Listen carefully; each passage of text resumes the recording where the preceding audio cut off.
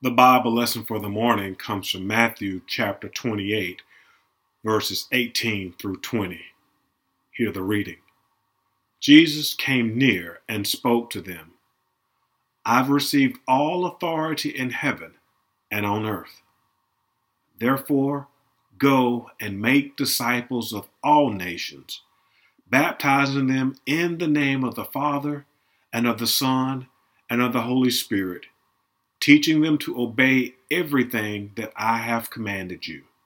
Look, I myself will be with you every day and to the end of this present age.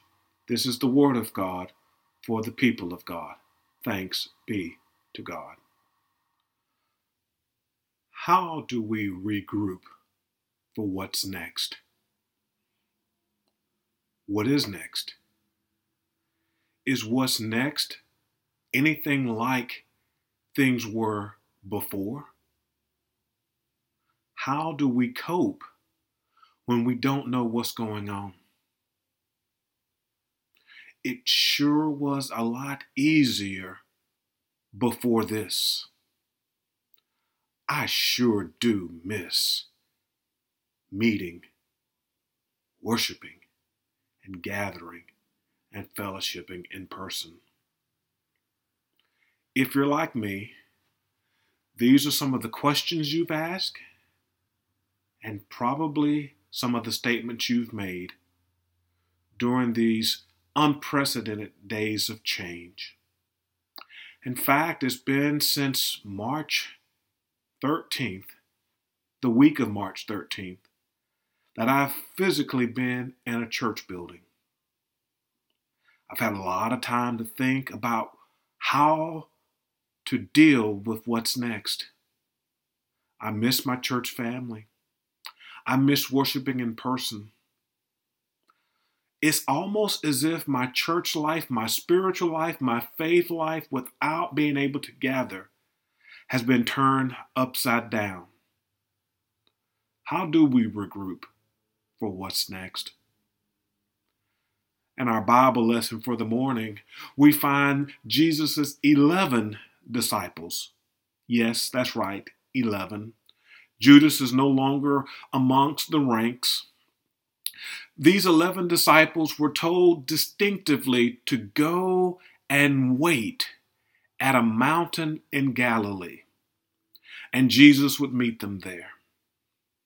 And upon Jesus' arrival, many of those disciples began to worship Jesus in spirit and in truth. In other words, they worshiped him in spirit. They worshiped him with the proper attitude, an attitude that was worthy of worshiping the one who was dead but yet is alive. They worshiped him in truth. It was authentic. It was heartfelt. And yet, there were some, because of what had just transpired, the crucifixion, the events of that, and the strange tales that were going around about this not happening, some of the disciples hesitated. And Jesus spoke to them at this mountain in Galilee. Galilee was the place where Jesus had met many of his disciples. Galilee was the place where Jesus did most of his work, most of his teaching. Galilee was a place that was familiar with the disciples. It was the starting place for ministry for all of them. So Jesus starts at the beginning, the place of comfort, the place where people know, the place of familiarity. It was also not Jerusalem, the place of death, the place of chaos, the place where the world had been turned upside down just a few hours early. Galilee was outside of chaos, outside of death, outside of confusion, uncertainty, disappointment, and depression, and the past. Jesus met his disciples there and regrouped them to start a new mission. Jesus said, now I will send you out because all authority on earth and in heaven has been given to me. And so therefore, I'm sending you out. Now, this is a message that the disciples had heard before. Not too long ago, they've heard Jesus says, I'm going to send you out 2 by 2 as wolves, as sheep among wolves. I'm going to send you to Israel. Do not go outside of Israel, but be wise as serpents and innocent as doves. This was the command that Jesus gave to his disciples earlier in the Gospel of Matthew, before the crucifixion and resurrection. And now Jesus is sending the 11. Those had been with him for 3.5 years. Those had witnessed firsthand his miracles, been part of his teaching, and heard of the good news that he proclaimed. He is sending them out to make disciples. He is sending them out to make followers who follow him, people who will belong to him, and people who will do as he does. Go and make disciples, not just of Israel, not just of the place of comfort, not just in the place where you're familiar, but go and make disciples of all nations. We'll start in Galilee, a place that is diverse, that has different type of people. And this is what I want you to do, as Jesus says, make disciples of all nations. And so this is the mandate that Jesus gives to his disciples at the end of the Gospel of Matthew. This is also our mandate as the church. The main thing that we're supposed to be doing, making disciples who make disciples to transform the world.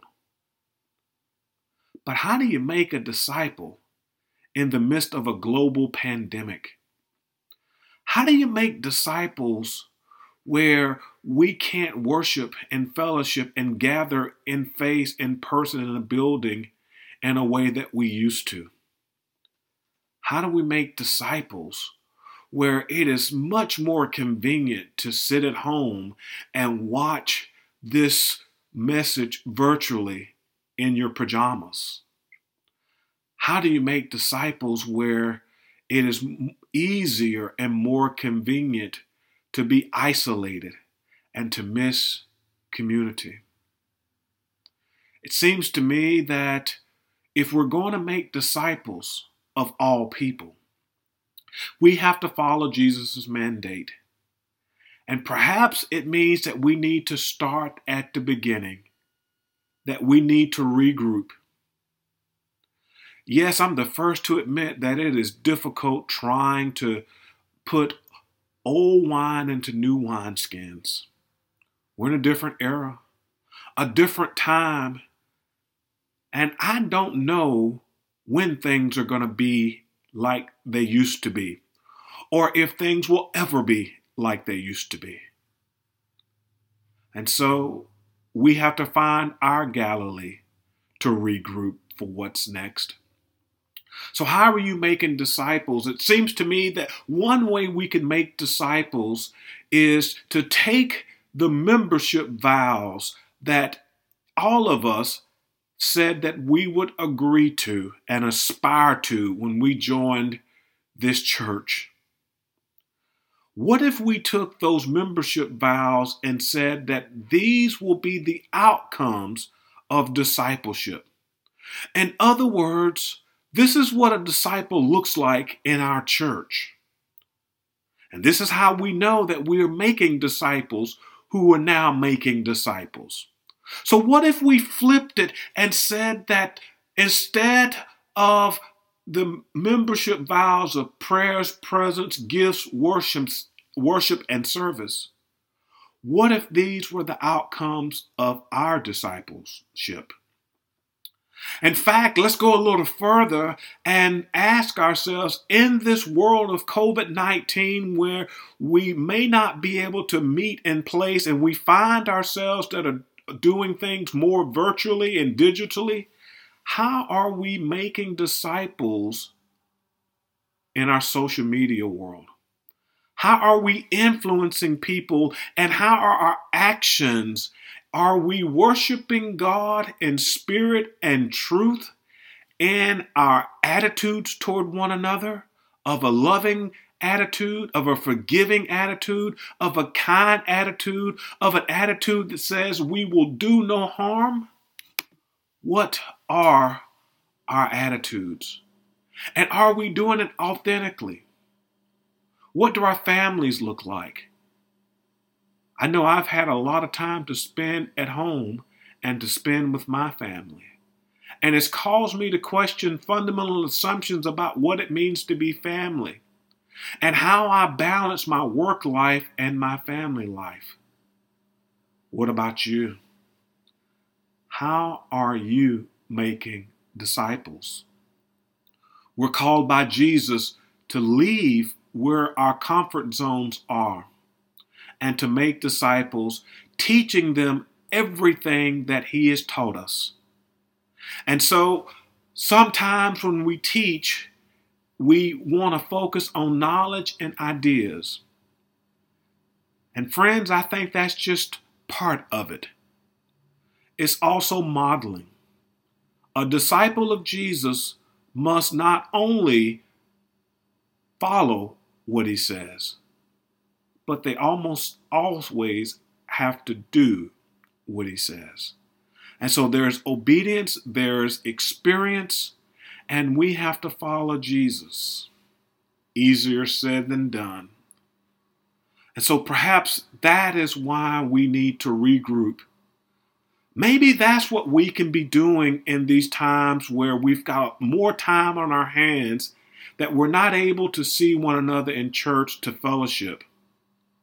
Maybe we can reach out to one another just to check on one another, to let people know that, hey, I'm praying for you, I'm thinking about you, or better yet, what are some of your hopes and dreams that you've discovered? What are the areas that you've been disrupted in your life?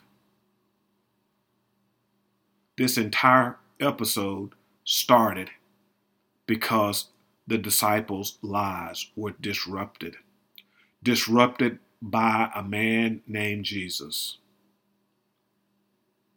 Even in this situation, my hope and my prayer is that you will find places to make disciples.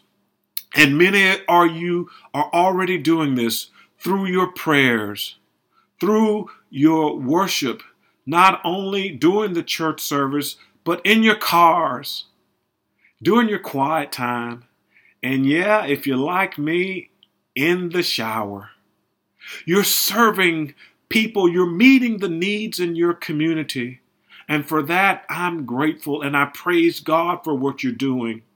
And I encourage you to continue to use your gifts in ways that touch the lives of people who are hurting, who don't have enough, who are the least and the lost and the last. And may you be a witness that your life may show how you follow, how you belong, and how you do what Jesus has commanded each of us to do. Make disciples of all nations. And when it gets tough, Jesus reminds us He will be with us until the end of the age. Thanks be to God.